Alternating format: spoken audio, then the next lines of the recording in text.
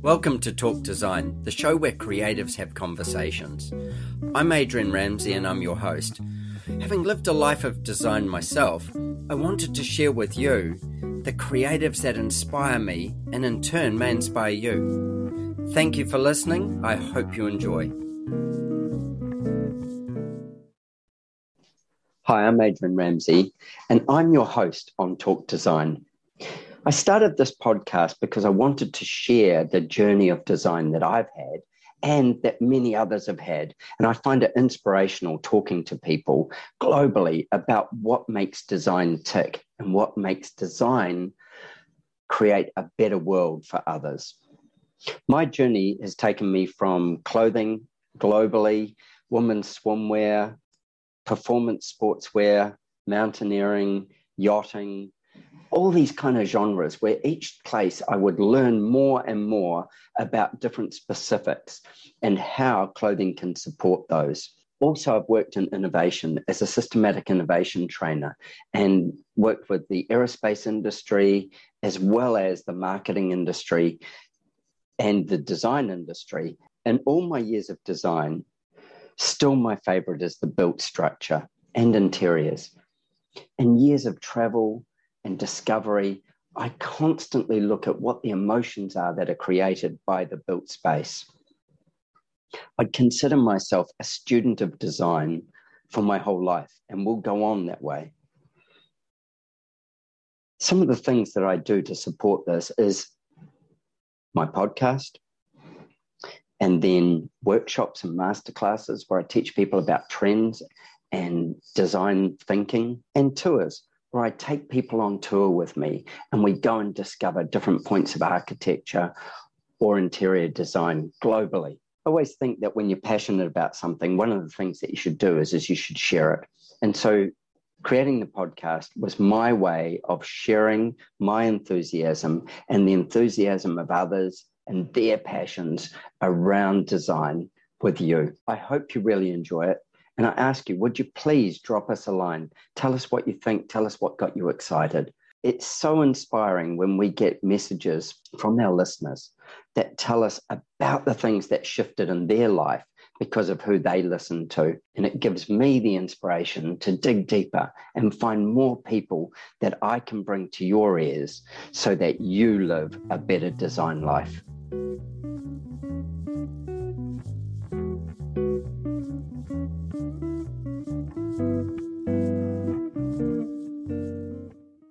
My guest on Talk Design today is Maurice Adjmi. Maurice is from New York City. Well, he's actually from New Orleans, but he lives in New York City and has Maurice Adjmi Architects in New York City. They build beautiful towers. And I met Maurice in Australia here when he was touring with Brickworks, who had him out here to talk about his work with bricks, and it's fascinating. And not only his work with bricks, but how even he's replicated bricks in other formats to make them fit with the environment. And something that really struck me about what Maurice does and his firm does is obviously in New York City, there's a lot of compliances, the innovation that they bring to that and that kind of thinking, that excitement of thinking. So Maurice, welcome to Talk Design. Great to have you here. And I will put one little thing in. We did record this a week ago, but I didn't record it. So we're going to try and replicate what we did a week ago. Cheers, Maurice. Adrian, thank you for having me on the show. And also, thank you for doing it again. So, hopefully we can rise to the point that we were at last time. Exactly. Maybe the cream will rise to the top. Yep. As I said, you're in New Orleans. Currently, you're in New Orleans because it's nearly Christmas. We're only not even 3 days out? Less than a week away. Yeah. Yeah. 3 days out from Christmas. And Maurice is in what we'd call 10 degrees, 50 for him. So it's a little cool. However, he's from New York, so he's used to cool weather as well. And he's very, very kindly zoomed in again so that we could pick up our conversation. Now, New Orleans is his native home. And so I want to start off with the fact that this is your native home.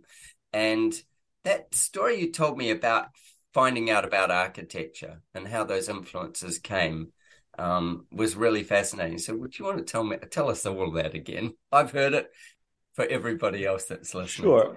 I think what I said last time, but it is pretty much the truth, is that had I not grown up here, I might not have been an architect. And I think being stimulated by the architecture and the lifestyle in New Orleans really led me to a career in architecture. I think New Orleans is known for the food, certainly for the music, and maybe to a lesser extent the architecture, but it was founded by the French and then developed by the Spanish. And when I was, say, about 8 years old, I went on a school trip to the French Quarter, the Vieux Carré, and the teacher was an art class, and the teacher said we could draw anything we wanted. And I was really drawn to the balconies and the columns and the filigree, the cast iron and metal filigree that you see on a lot of those buildings, which recalls Spain or France. And I really just fixated on the columns and started drawing the columns. And later the teacher explained to me that there were orders for columns, and that those orders dictated how the building was organized and how the different classical orders were used on the facade. And that really led me to start looking at families of things, columns, but also buildings. And then that led me to eventually study with Aldo Rossi and his ideas about typology and the city. Yeah. I find the fact that cast iron was such a huge building material as well is quite a fascinating journey. And there's plenty of that in New York as well. There was plenty of it in New York. And the fact that you had a teacher that was so, I suppose, educated or understood that level of building and also architecture. A lot of that could have gone past if you'd said you were going to draw a tree. You would have never heard of that again, or Well, I think that that's what we all should do, is just find our passion and really lean into it, and then make that what we do, because otherwise we're just doing a job as opposed to really fulfilling a dream. I think that's so important as well. But the old saying, of course, everybody does. If you do something that you're passionate about, you'll never work a day in your life. I always say to people, no, you'll work every day in your life if you're passionate about it. And it's so true, finding something that lights you up enough that it's, I suppose, more the passion than the business. But however, the business is super important as well, because if you're just passionately sitting in your room and drawing architecture all day, but nobody gets to experience it, or their lives don't become bettered by it, then it's been a wasted journey. And other than for yourself, it's been a wasted journey. And when you take that model and you go, okay, how do I put the business of around that? Then a lot of people get to experience your passion and your gift and what you do. I was just going to say, I think everything that I do and see ends up filtering back to the architecture. So that's a way to bring your experiences to what you do, but also make it relevant to how you live, every day. Yeah. If like you say, like everything that you do, and I know this from my own point of view, I'll see how the light glances off something, or I'll see anything that kind of doesn't even have to be that unusual. I think one of the tricks is to stop and look at something very ordinary and analyze what's very ordinary about it as well. Actually, I did a podcast with a guy called Simon Devitt. He's a New Zealand architectural photographer. Great guy. Really, really lovely guy. And he teaches photography as well. And one of the things he does is he gets his students to go and stand. They choose a spot in the city, and they stand on that spot, and they're not allowed to leave it. I think it's for a couple of hours. And they've got a sketch pad, or they might have a camera, but they've got to observe the spot. And they're not allowed to move from the spot. They've got to just take everything in that spot offers, and then come back and report on it, essentially. And, you see when architectural students are sent off to draw buildings. I was recently in Barcelona, and there was, maybe 20 of them all sitting along the edge of a a street, drawing the building opposite. And when you take that much time to observe it, you actually get to see what you didn't see in that first glance. And that's actually very important for me, in a couple of different ways. First of all, I think there's been a tendency or trend for buildings facades to get thinner and flatter, and the effects of light and shadow are less pronounced on those buildings. Yeah. And so I think one of the things we try to do is create buildings that have a certain amount of depth, so that the interplay of light and shadow becomes like another material. It becomes another effect on the building, just like the color of the materials that make up the building. And then the other thing that you mentioned about, seeing beyond what's ordinary, and, we'll talk a little bit, and we did talk a little bit about this, as it pertains to Brian Eno and how that influenced the way I think about architecture. I but love particularly, how buildings, really great buildings, can be, they can rise to the level of, of greatness by you noticing them, but they also can exist in a way without screaming out and calling to their attention. And so I think that idea that buildings get better with more scrutiny or more views, or a different view, is more important than just making a big statement. Because I think the big statement is relevant for some types of buildings, a monument or a museum maybe. But I think think of some of Thomas Heathwick's work, like that kind of thing, big statement work. Right. And so I think he does beautiful work, but at the same time, once you get past the statement, it's like, is there more? And I think, it's incumbent upon us to make sure that even if we do make a big statement, that the details and the subtleties of the building also resonate. How the building delivers, how it delivers it beyond and beyond and beyond. One of the beautiful things about, I think, any art is, like, whether it be a painting or whether it be a song or whether it be a movie or any of these kind of expressions, is when you kind of, you might first notice it, but then leaning into the layers of it to discover it. It's like, yeah, I've seen it, but to discover it. And one of the things with traveling is architecture like that. Yeah. And, I had talked, last time we talked, I'd mentioned how Brian Eno's... Oh, yeah. Tell this story. Yeah.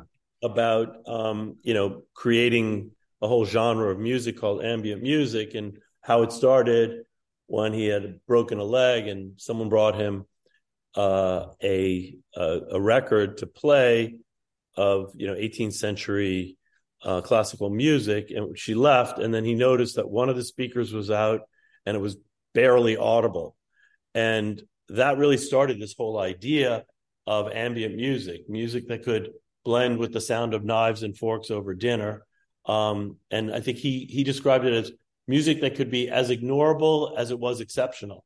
And I think for me, that's informed my process and what we try to achieve in creating ambient architecture that can blend right in, fit in with the neighborhood, but with more scrutiny. Or, if you line up 20 students and you look at it, you start to see more and you start to appreciate it. And also the effects of time, that's something that is a very important part of, film, for example, but it's also an important part of architecture, because in the morning, the light hits the building a certain way.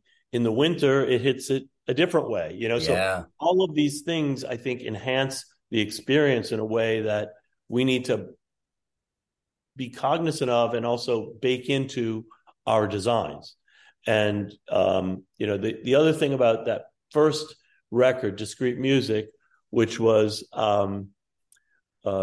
Eno's take on Pachelbel's Canon in D major, was a classical piece of music that he used tape loops to modify the sound. So it starts to break down. One of them is inverse relationship to the pitch of the instrument. So it gets really sort of bassy quickly. And a whole series of different, there's 3 pieces, and then he does a piece on the original.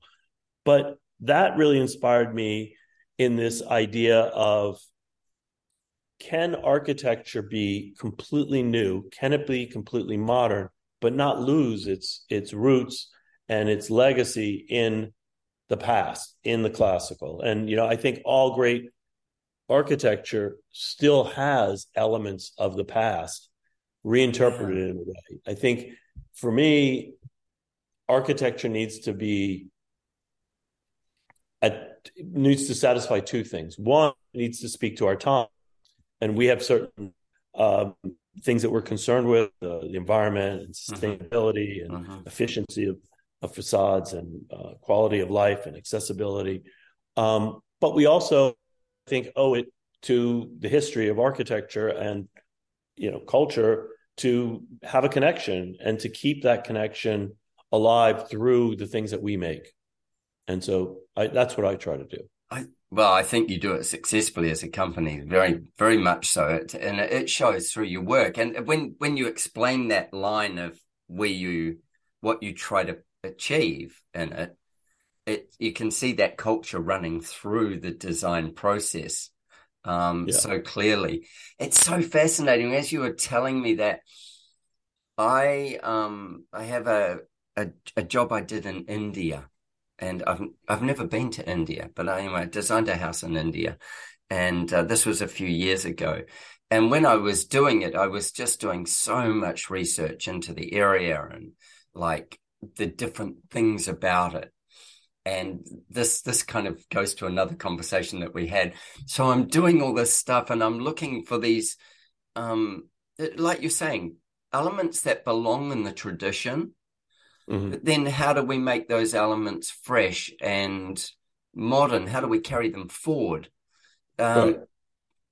Ultimately, though, I wanted that it was a house to belong, to have a feeling of belonging. I didn't want it to stand out stupidly.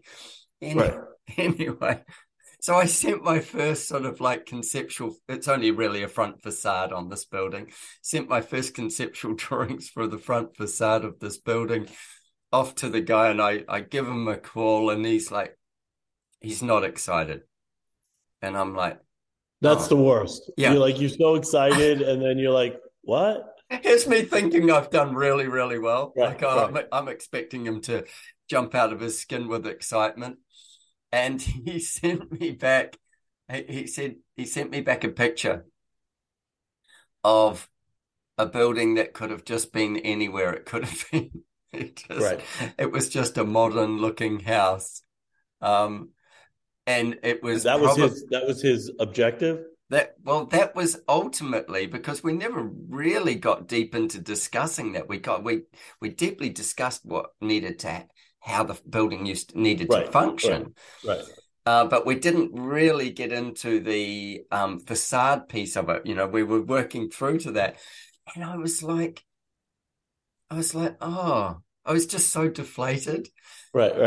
And so then I had to reapproach it to try and really work. Then I went to work, then I really went to work. The other was my fantasy. The next was work. And I had to reapproach the building based on how could I now effectively not trick him, but maneuver him so that I still got some of these elements. Trick was probably the thing, whilst delivering on his needs. And just one of those fascinating things. Were you able to get there? Did you feel like you got somewhat, yeah. not the whole way. And interestingly, about a month ago, he contacted me and said, I want to do another building. So that's good. Yeah, this time I will definitely go to India. The other was about, oh goodness, I reckon it was about 6 or 7 years ago, maybe longer, 7 years ago that I did it. So yeah, I think seeing a site obviously makes a difference. I mean, now we have all kind of tools like Google, Street View, et cetera. But when you go to a place, you smell it, the smells, the light, the things that are intangible, affect you. Yeah. And you start to be inspired by that. I think that's a massive thing of understanding a site is, and like that site could be like a lot of your work. It's already a site that exists in a place, and it has other buildings on it when you start, or it has something there, being around it in a moment or a series of moments lets you absorb things, and especially when you take time to observe it in those moments. So how do you do that in your studio? Like, do you take the whole team down, or do you just go and get coffee yourself? Like, how does that happen? I mean, I think it's probably a combination, doing some research about a site, because I think some of the things you see by observation, but some of the things you learn about a neighborhood or a place through research. I tend to like to go down by myself during the process and kind of feel it out. Another thing that I think we do a fair amount of work in historic districts. Yeah. And in those in New York anyway, and some outside of New York, but in those areas, we have to present to the Landmarks Preservation Commission. And so there are a series of historic districts. Each one of them has their own story, their own history. And so we start by reading the designation report, which describes how that neighborhood came to be, what were the cultural influences and the architectural influences, the uses of the buildings. And then we try to create a narrative that explains how our building fits into that legacy. And what I like to say is that just because it's a historic district or it's near historic buildings, it doesn't mean that history stopped at that point. And so we need to be able to figure out a way, which I think we have in our process, to make what we're doing relevant and appropriate to the neighborhood or to the site. So when you do that, like, I mean, the amount of history you must know of the city must be, just take New York in this case, must be incredible, because of the fact that you've had to dig through the layers of that. And then, like you say, when there's a significant other building or, some historic site, that's like a marker in time. And it has its time span. And then does it become the benchmark? Like, I mean, I'm going to use this as it's not a good example, but I'm going to use it and then we'll see where it goes. But say something like the Flatiron Building, where it's not necessarily, I mean, it's a fabulous building, but its shape is what creates its interest, and the way that it's like the two roads that come off from it, as it splits there. Yet, if you were to build something near it, close to it, or whatever, would it be a major influence, or how would that be? And how would you make a relativeness or relationship in that neighborhood? Well, I mean, that's a very interesting neighborhood for a number of reasons, but we've done 4 or 5 projects close to the Flatiron Building. And so it was a good choice to say the Flatiron Building. No, it's a perfect example. And what's interesting about the Flatiron Building is everything you said is true. The location, the shape, etc. There are a couple of other things that really play into why this historic district became significant. And this is a very unique district. And I would say that most districts have their own story and they can exist as their own entity in the city and are very different. And here, for example, it started off as a residential neighborhood with small townhouses and stable buildings to service the people that lived in the townhouses for the carriages. And over time, the buildings got bigger and bigger. And so the buildings then were repurposed. A lot of those buildings were repurposed as retail buildings. So storefronts were added on. People would live above and then have their shop below. So would they be one or maybe 2 or 3 stories? Yeah, maybe, yeah. But fairly low rise. Buildings. Yeah, right. Yeah. And then 6-story buildings started to come into play. There were loft buildings, which are hundreds or thousands of loft buildings in the city for light manufacturing. And then those got bigger. They rose to about 125 feet. So 40 meters. And this whole neighborhood went through another transformation. And the reason why this is called Ladies' Mile Historic District is because all of these very large department stores started to be developed along Fifth Avenue, Broadway, and also Sixth Avenue. So you have this one story of, buildings getting bigger. You have another sort of line of to consider is, and it doesn't seem that looking at it now, but changes in technology had a profound impact to this neighborhood. Mm-hmm. And so what that means is, things start off as very simple, small masonry structures with punched windows. And then when you get to a building like the Flatiron Building, very large steel or cast iron members were used. So that building has very large windows and a terracotta facade. Excuse me. What's also important, another important factor about that building is that it's white. Yeah. So when you think of New York, typically, maybe now, a lot of glass buildings. Yeah, but, I was about to say a lot of mirror, a lot of glass. Yeah, but New York, from the 1600s all the way through was primarily a red brick city. Yeah, Right. Brownstones So, and stuff like that. Yeah. right. You have brownstones, you have brick buildings. Yeah. And so the architect for the Flatiron Building was Daniel Burnham, an architect from Chicago. And I don't know if you or anyone listening to this has read The Devil in the White City, but I highly recommend it if you like thrillers or history or architecture, and it blends all of those together. And it's all true. This is a true story, and it talks about the Columbian Exposition of 1894, essentially. And there's a serial killer on the loose.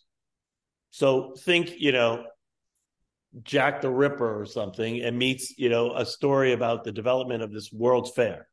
And it's an amazing story because what happens is they're creating all these neoclassical giant buildings for all the countries of the world to display their products.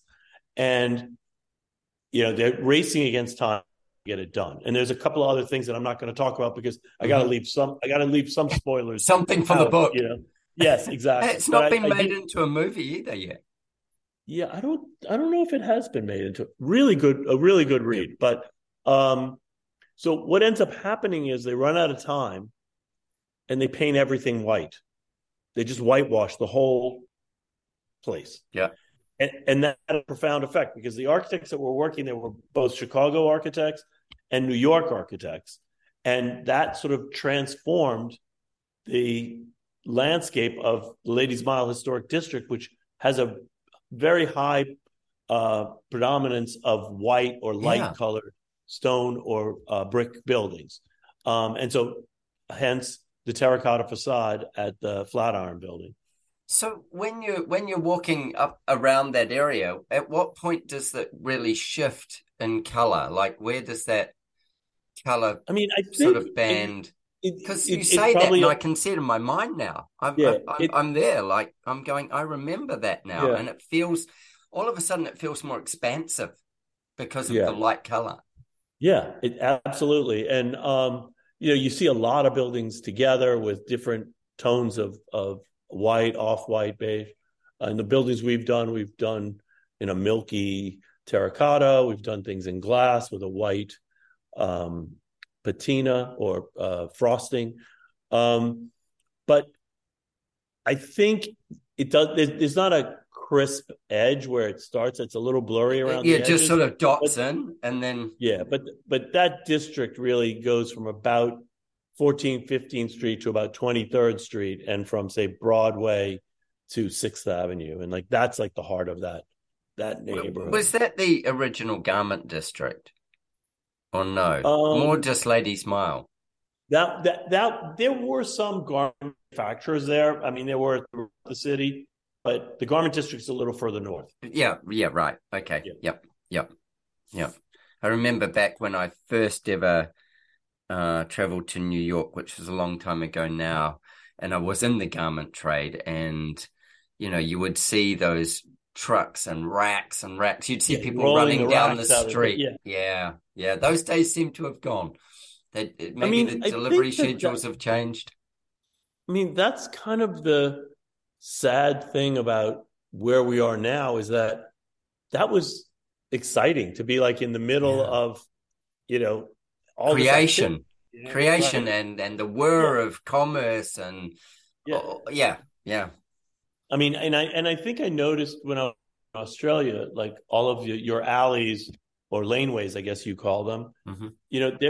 they're starting to be, Gentrified.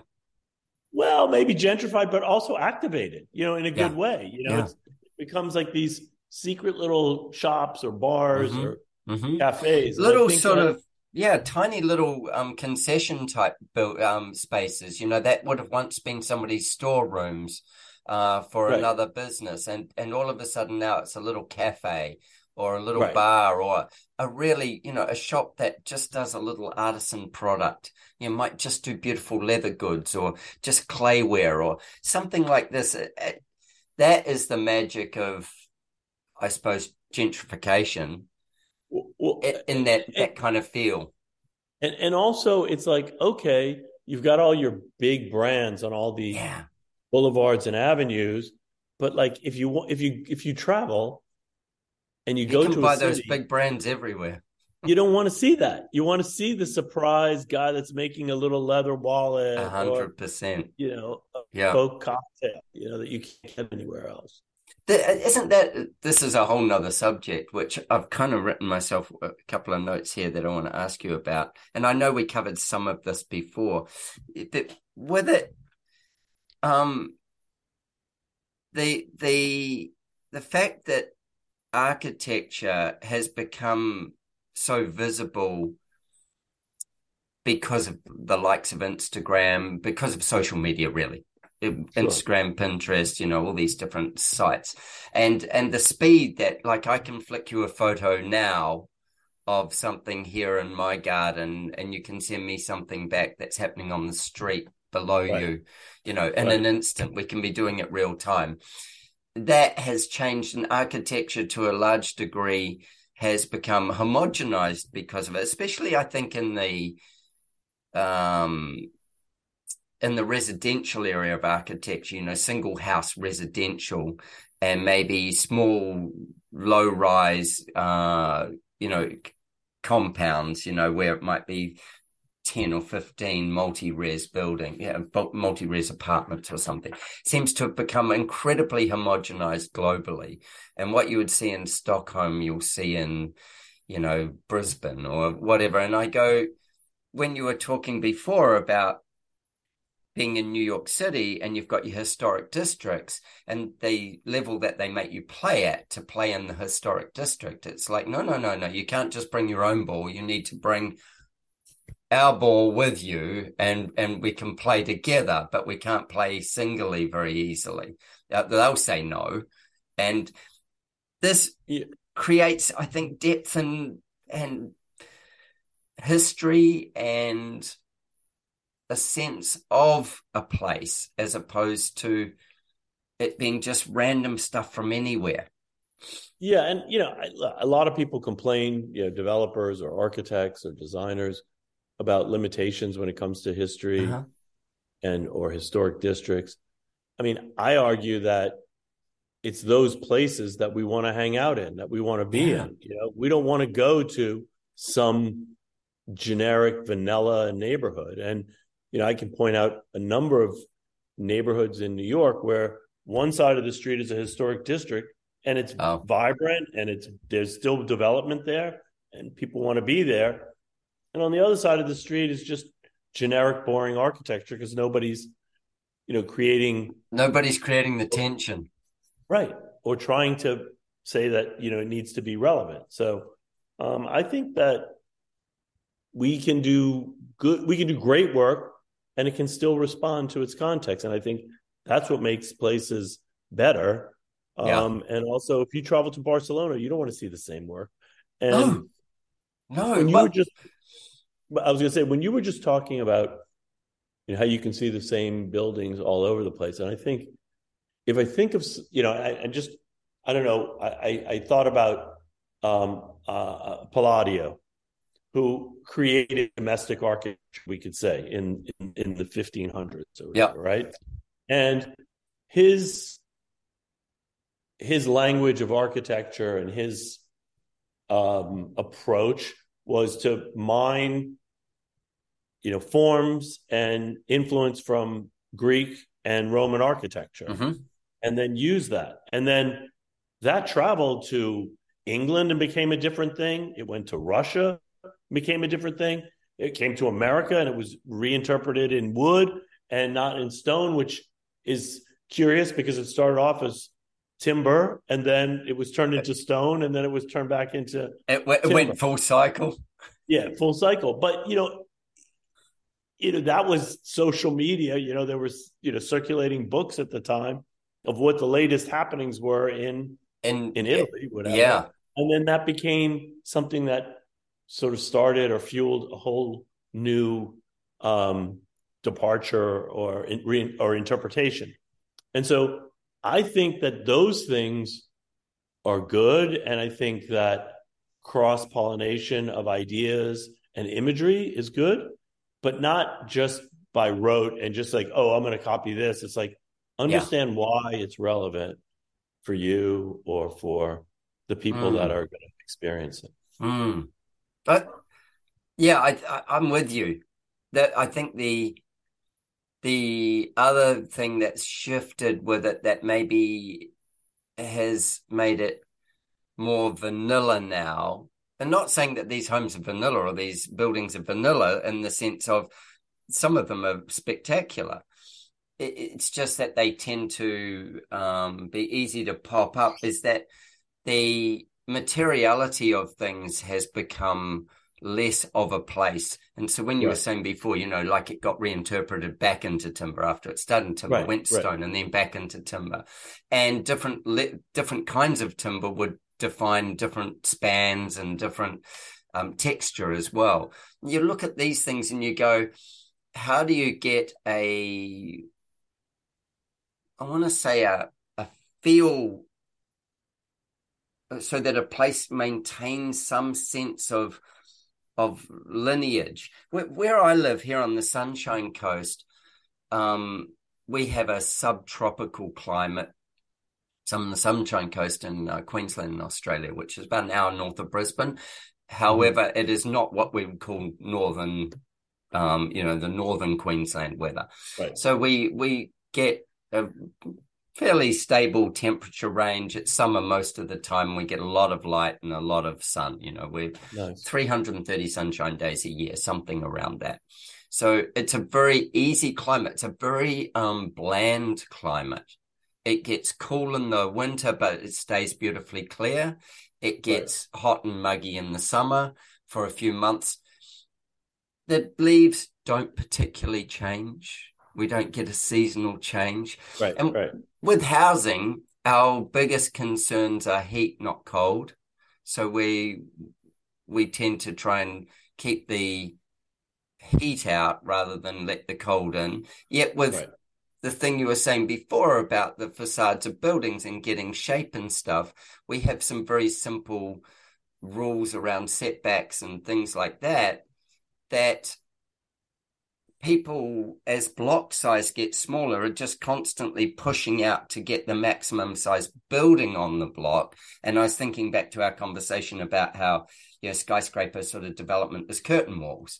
And then you lose this depth of facade at that point, and you've got to become innovative to play with that again. How do you innovate that playfulness into the building again? And there I go again. We can get materials from anywhere in the world. And people do. We have siding from Germany. We have stuff from all around the world. And so people, a lot of the time, I think there's a lot of replication as opposed to innovation and using elements to bring it forward. I think it's just a choice. I think it probably takes a little bit more work to create something that has this connection and is relevant, but I think it's worth the effort.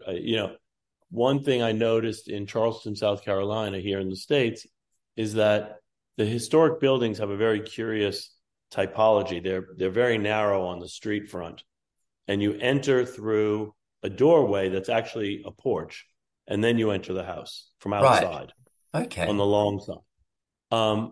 But all of those houses have porches either on the south or the west, and that's because that's the most heat gain. So they create these in the northern hemisphere. Yes. Yeah. Sure. Yeah. Ours would be the north, and the west would be, we block ourselves from the west here. Yeah. Right. Where I live. And down south they don't, but up here we block the west. Yeah. So that creates a typology that then can be reinterpreted in many different ways. You don't have to use classical columns. You don't have to use, the same language, but that sort of history can inform a building and make it respond to the climate in a way that is not just applied. Yeah. It's germane to the place because you have those considerations for, heat gain. So because it's how the place works. Yeah. I was at Texas Society of Architects conference in Jackson Hole earlier this year, and there was a guy called Omar Gandhi who presented, and fascinating. And he talked about moving to, oh God, it's escaped me anyway. The actual name, I should be able to go like that. But it's in Texas? No. He's up in Nova Scotia, and he's talking about the snow loads, and understanding the snow loads and the roofing and all the rest. And that's why the typology carries so many of these roof shapes, because that's where it comes from. That's what it does, and it will collapse the building otherwise. And right. Just like, so this is kind of a rule of the place. And it could just become a whole new way to express the building. And I look around what we do here where I am, and you look at it and you go, well, we've got massive rain loads, like that. When it rains, we can get 100 millimeters of rain in a couple of hours. So it's serious amount of rain that can fall. And yet when that happens, but not that often. It just happens. Yeah, it probably happens like maybe 3 or 4 times a year, enough. And all the gutters are big and deep, and, things like this to carry all the water load. And a lot of our stormwater goes straight to the, roof water and stuff goes straight to the streets. And let that system handle it rather than trying to have smaller systems handle it. But the thing that I notice is that we have often quite inadequate roof pitching for the amount of, say, leaf litter that we would have as well. Yep. And we have gutter sizes that if I drove you around here when it's like really pouring, you would go, Adrian, how come 10 out of 12 houses, their gutters are overflowing right now? And you go, well, because they weren't designed to carry what's happening. It's a simple thing. And yet the regulations let us be in that space. And so therefore the costs bring it down to be the most efficient, and then at that costing thing. So then they overflow. And whether that's wrong or right doesn't, I look at that and I go, again, in this typology of where I am, we're new, everything's fairly new, and they're trying to, the local council's trying to create a sense of a typology without putting boundaries on it so tightly. They're saying this is what would make a healthier home in this area, and they're trying to educate the architectural community to this is what would be best in this zone, and the construction stuff. And it's a really interesting conversation to look at how that happens without being overprescribed. Right. And I think that's important, because if you're too prescriptive, then you get something that just really feels banal and not inventive. So and there's no innovation in it. I want to talk a little bit about innovation, because last time one of the things we talked about was your building, the Grand Mulberry, and it was one that really captured me, and I mean many of them did when you presented, but this one really captured me in the fact that it was a red terracotta building, and it's a brick building, and the way that you played with the history of that space or that place, and then with a fairly flat facade created movement. And I haven't been and seen the building. I want to go when I'm in New York. I definitely want to go and observe the building. Right. It's one of those things. I want to see it through different parts of the day. The police will probably try and move me on. But I want to see the light shift on it. So tell us a bit about that building and how it became. Yeah, I mean, it's a modest building, 6-story building with a penthouse on the corner of Grand and Mulberry. There was 2 small structures there that have the Italian American Museum, and they've gone back into the building. The owners of the building sold the site to a developer, and they put up a residential condominium building there.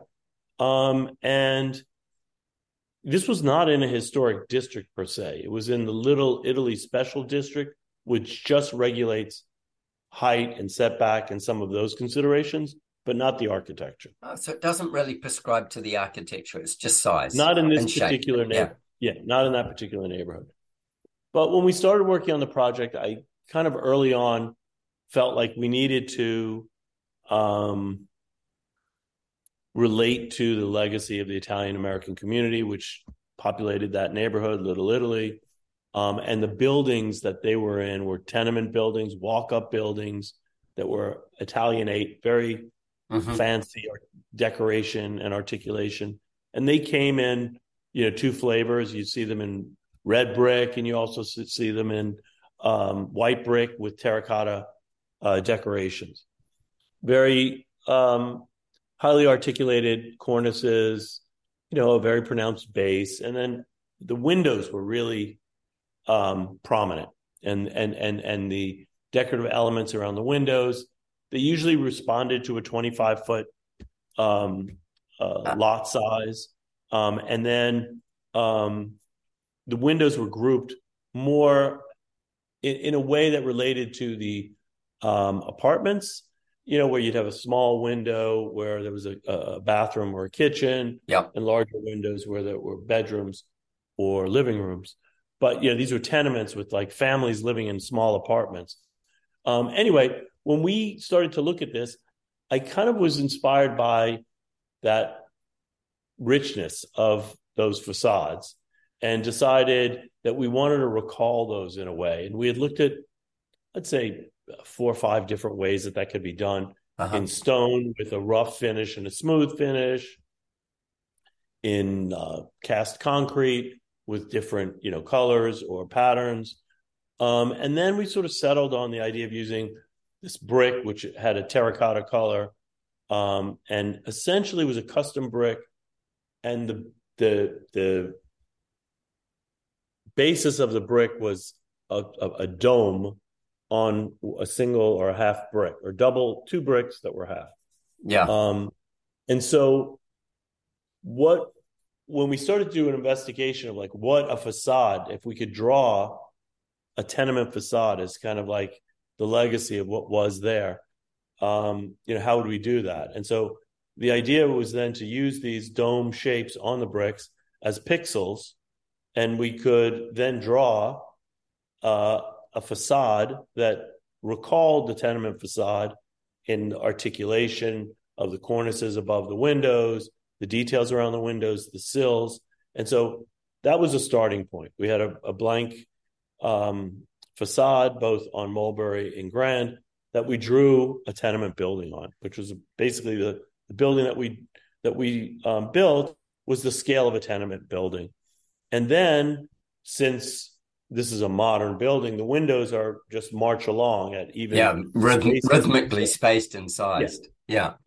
And so you start to see this tension between the grid of the quote unquote modern windows and the facade of the tenement building.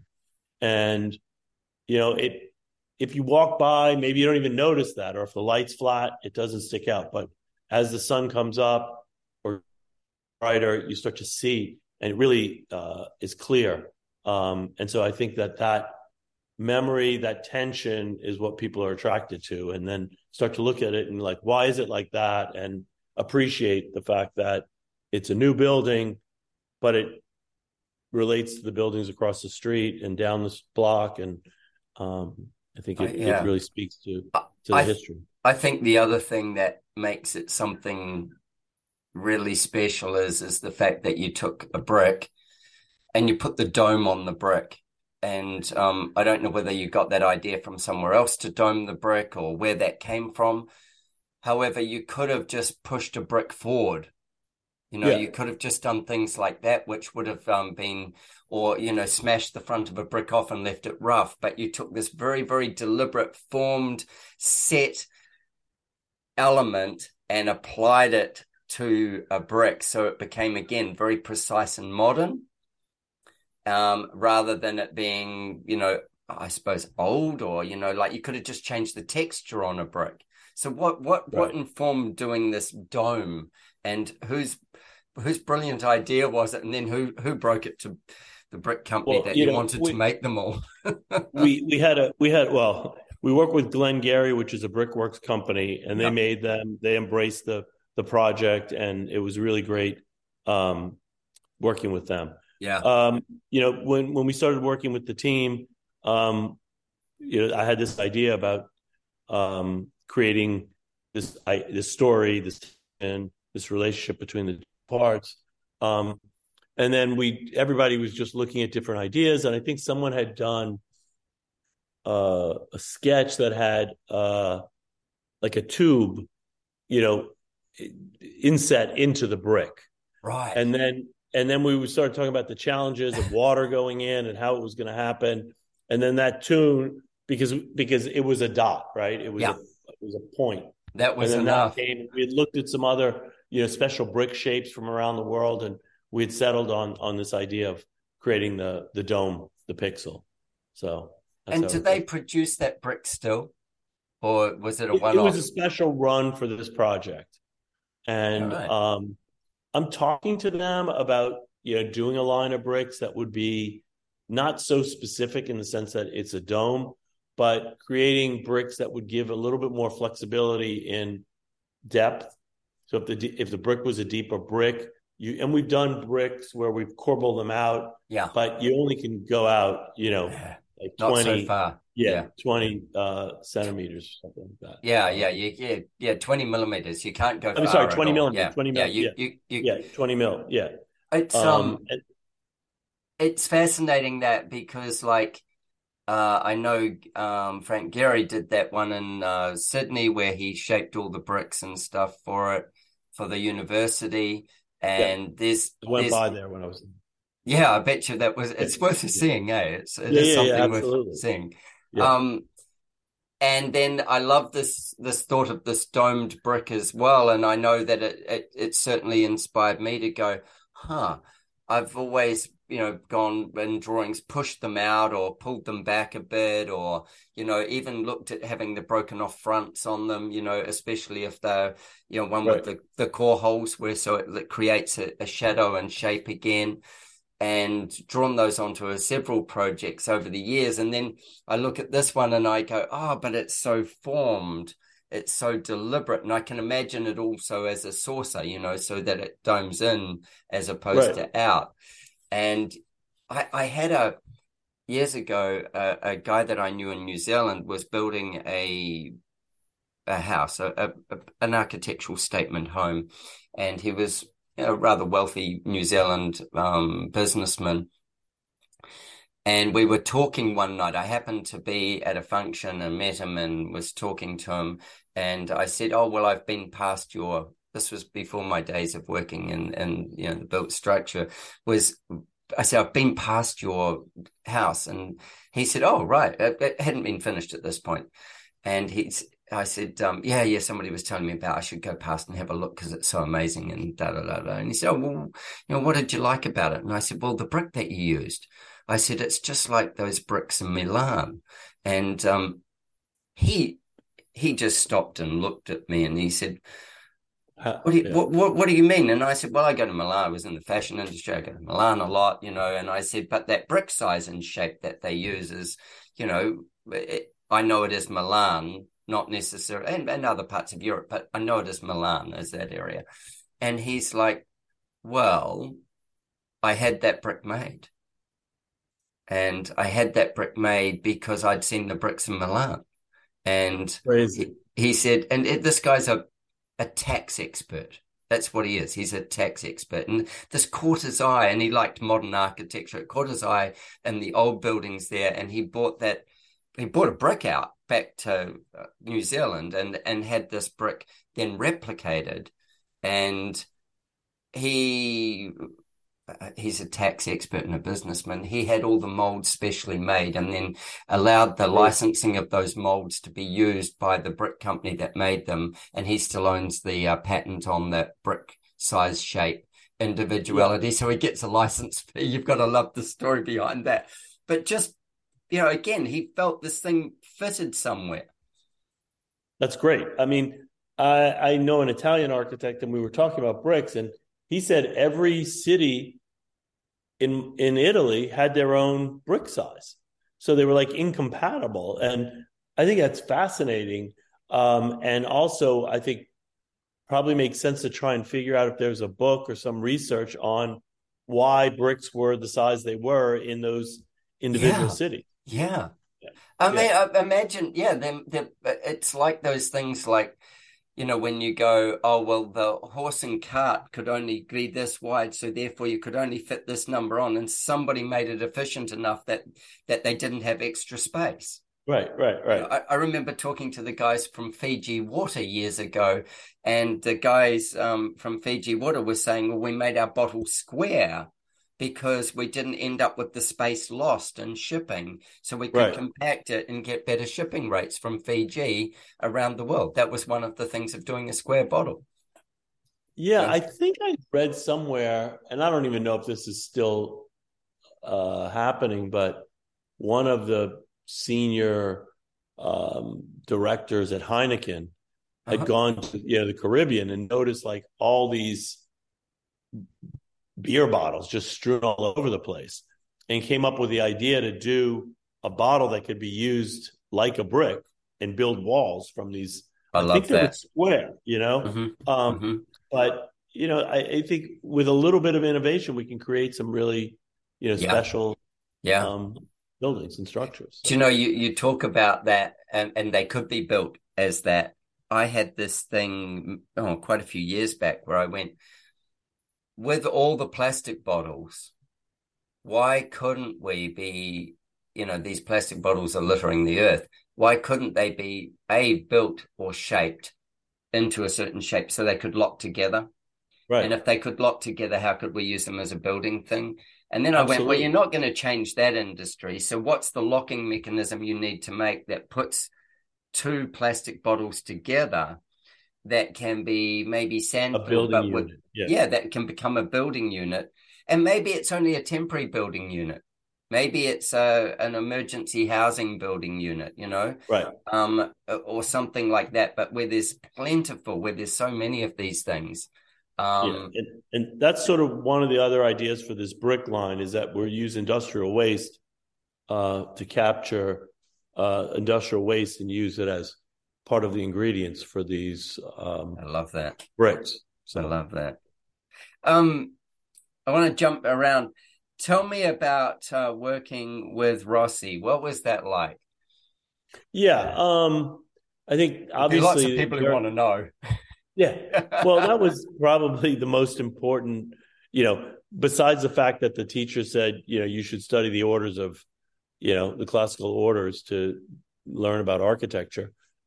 Meeting Aldo really changed my point of view and really influenced the way that I work. And I worked with him for about 3 years in Milan and then 10 years running the office in New York. And the first project we did was the Scholastic building, which really set the whole tone for this site-specific approach.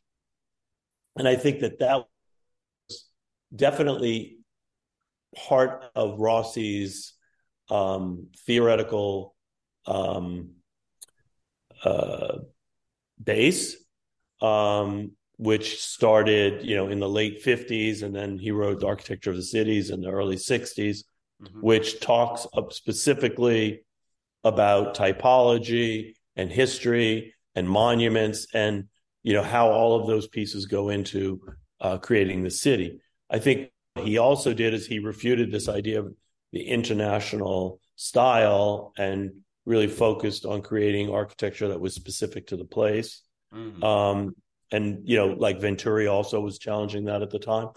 And so I think that through his writings really affected the history of architecture.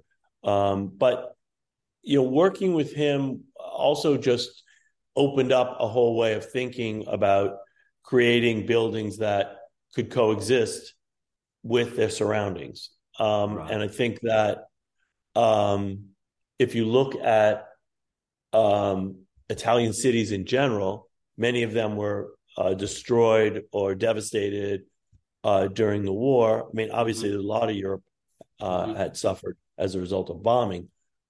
But when the buildings were put back, they still shared something.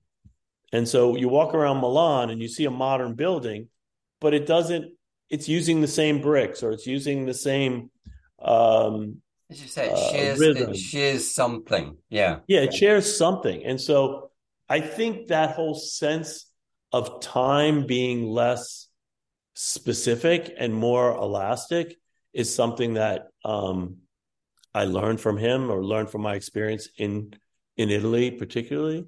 But also that became the foundation of how we approach projects and how we use typology and history and context as a way to inform what we do. And now, I think you could also say that an approach that creates buildings that are sensitive to climate and sustainability is built into that. But I think that that's something that's moved more to the forefront. It's something that we also, it's more of the conversation currently, and because it didn't need to be part of the conversation before, because it was like, we do this, we have shutters and we have sun protection, but then everything sort of like moved on from that, and so now we have to kind of reintroduce it to the story. Yeah, things kind of get lost in the story sometimes, and they become less relevant, and then all of a sudden it became more relevant. I mean, it obviously it either sparked a bit of your DNA, or it formed a bit of your DNA, and the culture of how your firm operates as well is rooted in that whole thing, that whole space. Another building that we touched on that I'd love you to tell us a bit more about was the Samsung building in New York, because I know the building. I mean, I discovered the building when I was in New York looking at architecture, and that was my whole specifics, and I got myself lost in there playing in the experiential games and stuff. But the building itself was the first thing that I noticed. The fact it was Samsung didn't make any difference to me. That was just an additive. I noticed the building and went, oh, wow, I've got to go and check that out and observe it. Observe it. And this was, I can't remember how many years ago, but pre-pandemic. Yeah. That was a really important building for the office, and also one that I think does a couple of things. One, it shows that relating to the context and to the environment isn't limiting. It kind of, in a way, I think liberates you and frees you to kind of think about design in a different way. And also, it's a dramatic structure that works in a couple of different levels. It does. It carries the drama as well as the excitement of being something that visually you don't have to. You'll see it. You don't have to go and find it. Once you're in that area and you walk past it, you'll know you're there.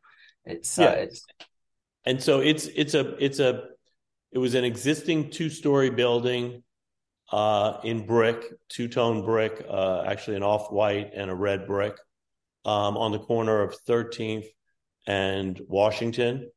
It's across from the High Line, which is a park that repurposed the railroad tracks. A great viewing platform for the building as well.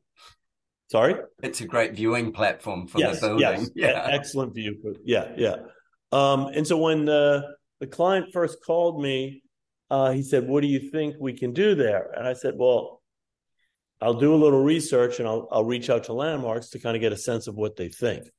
So the first thing I realized, which wasn't good or sort of wasn't great for the idea of adding a big addition on top, was that it was a purpose-built meatpacking building.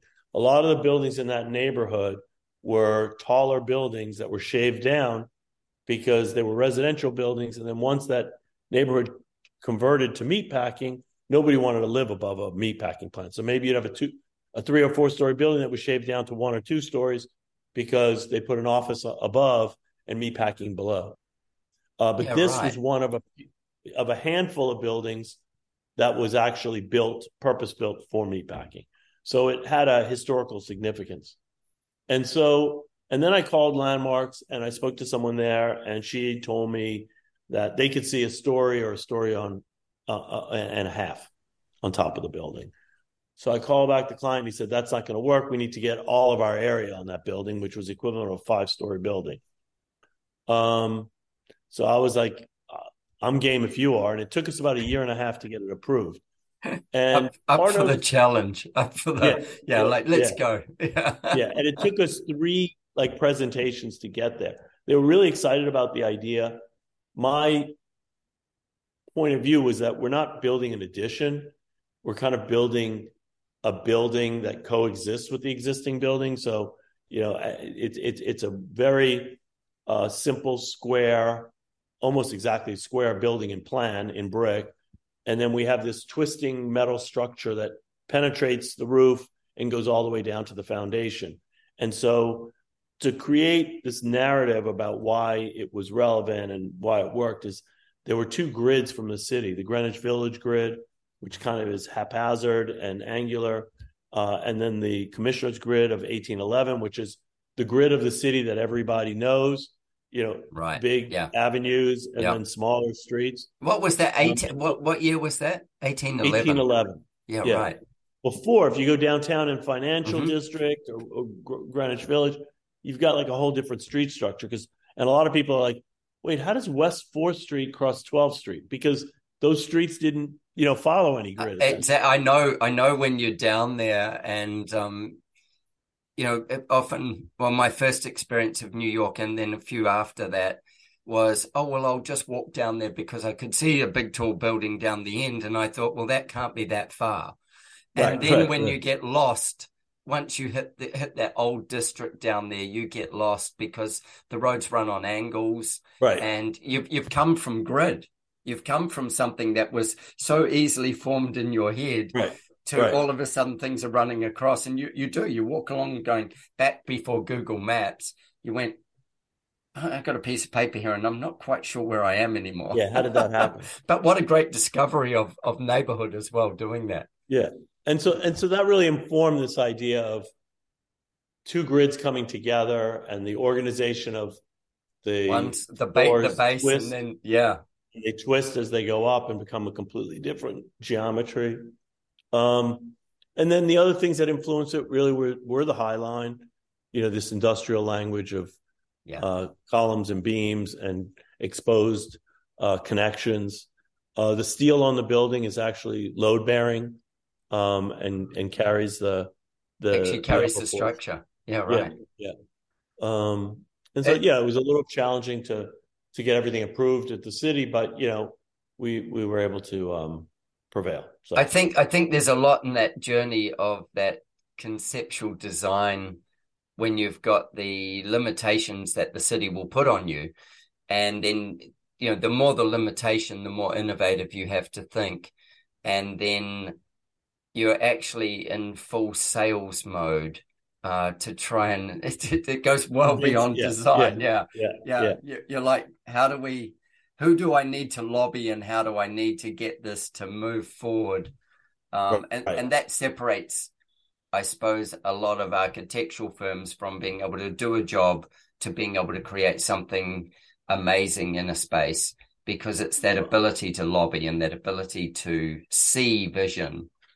And also, I think that part of the process is listening, or knowing when to listen, but also knowing when to fight. I know we said this last time we were talking about, perfect clients and stuff last time. And there was a conversation that we had, and I wrote down this little piece. The best projects come from the best clients, the ones that push. And we talked about this adding tension, where the client, like just then, the client says, no, this won't work unless I can get the full coverage. This just won't happen. And so at that point there, you've got a client who's pushing. And then on the other side of it, you've got a city that's holding on and saying, hold on in here. And then the joy of the work becomes special because A, the client's not so movable, B, the city's not so movable, and we've got to find a path through that is going to be expressed in design. Yeah. And, there was one project that I was absolutely convinced it was the right approach. And I made the presentation to the Landmarks Commission, and it really didn't go over well. And they were just like questioning and commenting. Now, the commission is made up of architects, designers, lawyers, business people. But the dialogues or discussions are generally very, informed. And, I think they it's not like if you go to a community board and everybody just is like, we don't want to see anything. They're like, well, we hear what you're saying, but it doesn't make sense. So, and there was a point where I was like, okay, let's just end this meeting, because I just realized what we need to do. We need to do the opposite of what we did, in terms of, we had a point in the building where the building fanned out, and I was like, that needs to happen on the corner, not in down the block. And so I was just wanting to get out of there so I could start sketching this new idea that was informed by what they were saying. And so again, it's like the process can make things better. And I think we can't eliminate that process. We need to embrace it, and we need to find ways to make it I think you're so right. Our designs. So right. Like, the adversity and the that tension, when that tension exists, all of a sudden the creative mind comes to solve it, and it's a journey. Like, architecture is never a destination until it's built, until it's formed. Then it becomes the destination. All the rest of the way, it's a journey, and it's a discovery along that process. There's 100 other things that we could talk about so easily. I have a last question though, because you've got a life to get on with, and it is. Okay. I asked this question before, but I really enjoyed your answer, and it was one last project.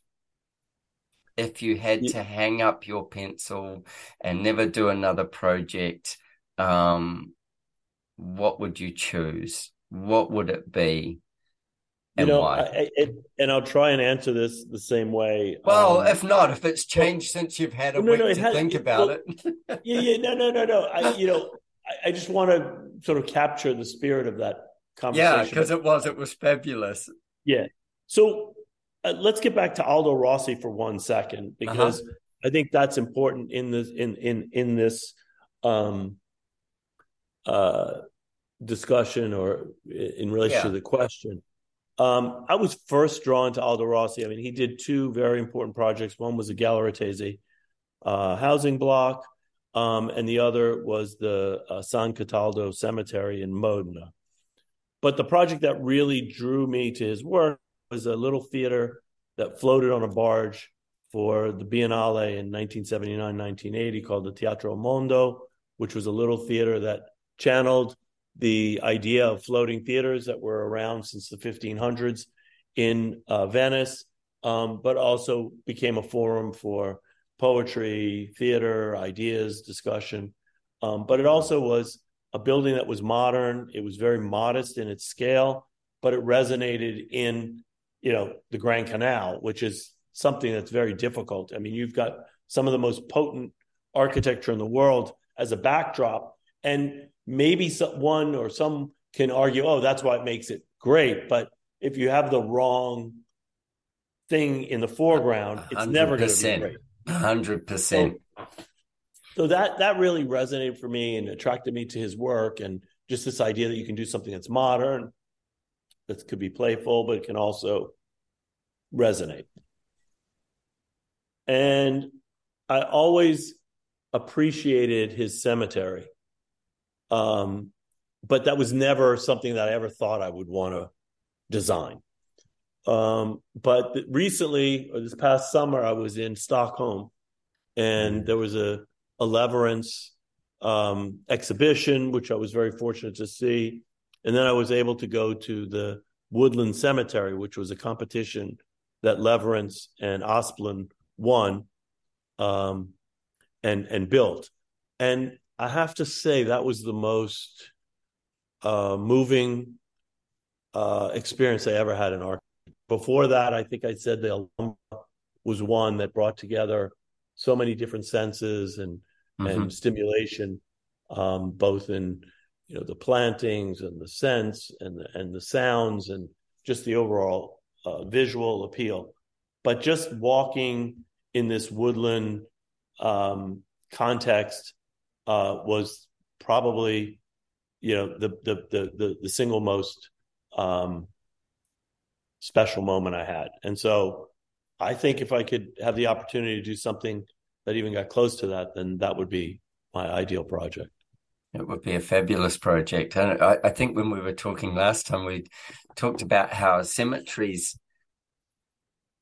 somewhat demand time of you when you're in their space, and they have a expectation that shifts behavior, of reverence and quietness and respect and order of some sort. That they're fascinating. Well, and also, I think if I contrast Rossi's project with the Woodland Cemetery,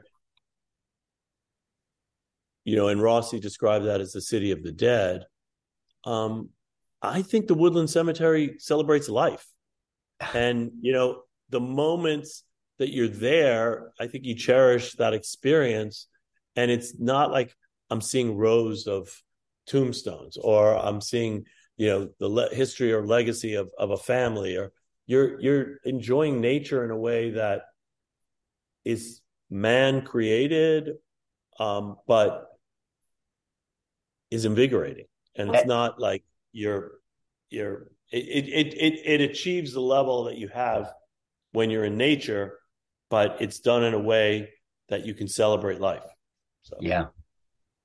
And if you were to do the cemetery, where would you want it to be? Oh, wow. I think I'd want it to be in a city or close to a city. Yeah. So it's not just alone by itself, because I think that is important, how it fits into the context and how it becomes available for people to enjoy. To observe and enjoy. Yeah, to observe. Yeah. Yeah. Yeah. And not just to go. I mean, I saw people running with their dogs, riding bikes. I mean, it's not like it's only people there to consummate a burial or it's a place of life as well as a place of passing. Yeah. And I think that's what's important. Yeah, I think it's if we approached not just cemeteries, but if the architecture approached a lot of things that way, and it does now. It embraces it far more as places of life. Like I was in Barcelona, as I said, and one of the things that I loved was the guy who took us around was Johannes Wortmann from Wortmann Architecture, and he was taking us around the old city, and he's showing us where, I think it was in 76, the mayor knocked down a whole lot of buildings and opened. Well, they were old buildings, but they weren't significant and they were in disrepair, and it opened up these green spaces. And then those are somewhat modern green spaces, but surrounded by old buildings. And then there's some beautiful placemaking with, cobbles and mounds and chairs and things like that, and how that in itself creates a new space out of an old space and engages people to come into it. And so when you do this again, like with, say, a cemetery, it's a place that celebrates life rather than just consummates the end of life.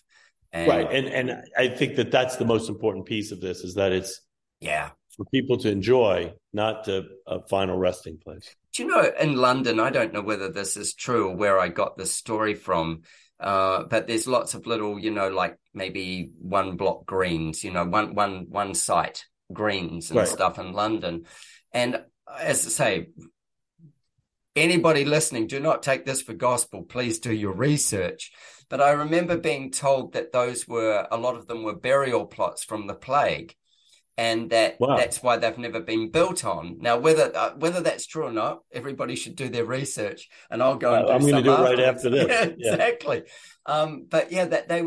That's why a lot of them exist, because they became burial lots from the plague.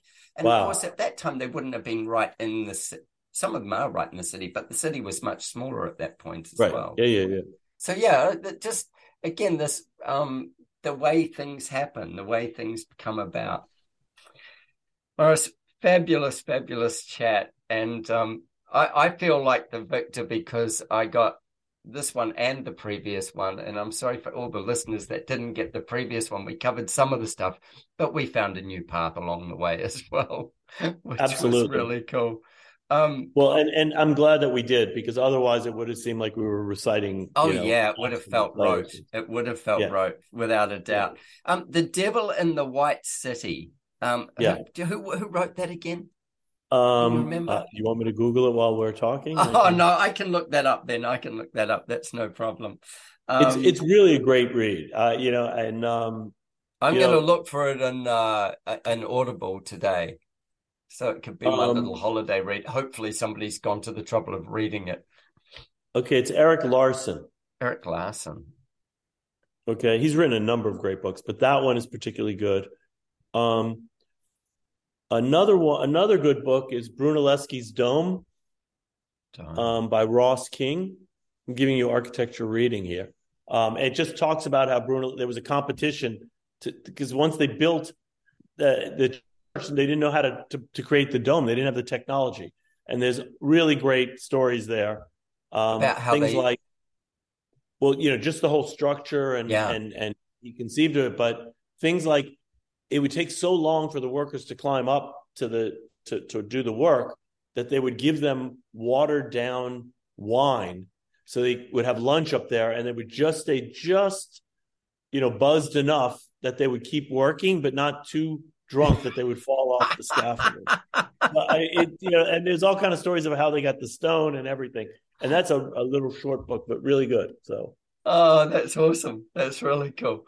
Really, really cool. I will encourage listeners to, by all means, write into us, contact us.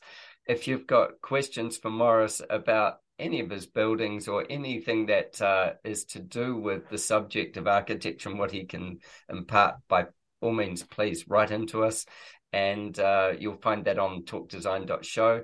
And Morris, of course, will put all their socials and stuff like that up so that you can follow them and see the work that they do. I mean, we've talked about a couple of buildings and some beautiful ideas.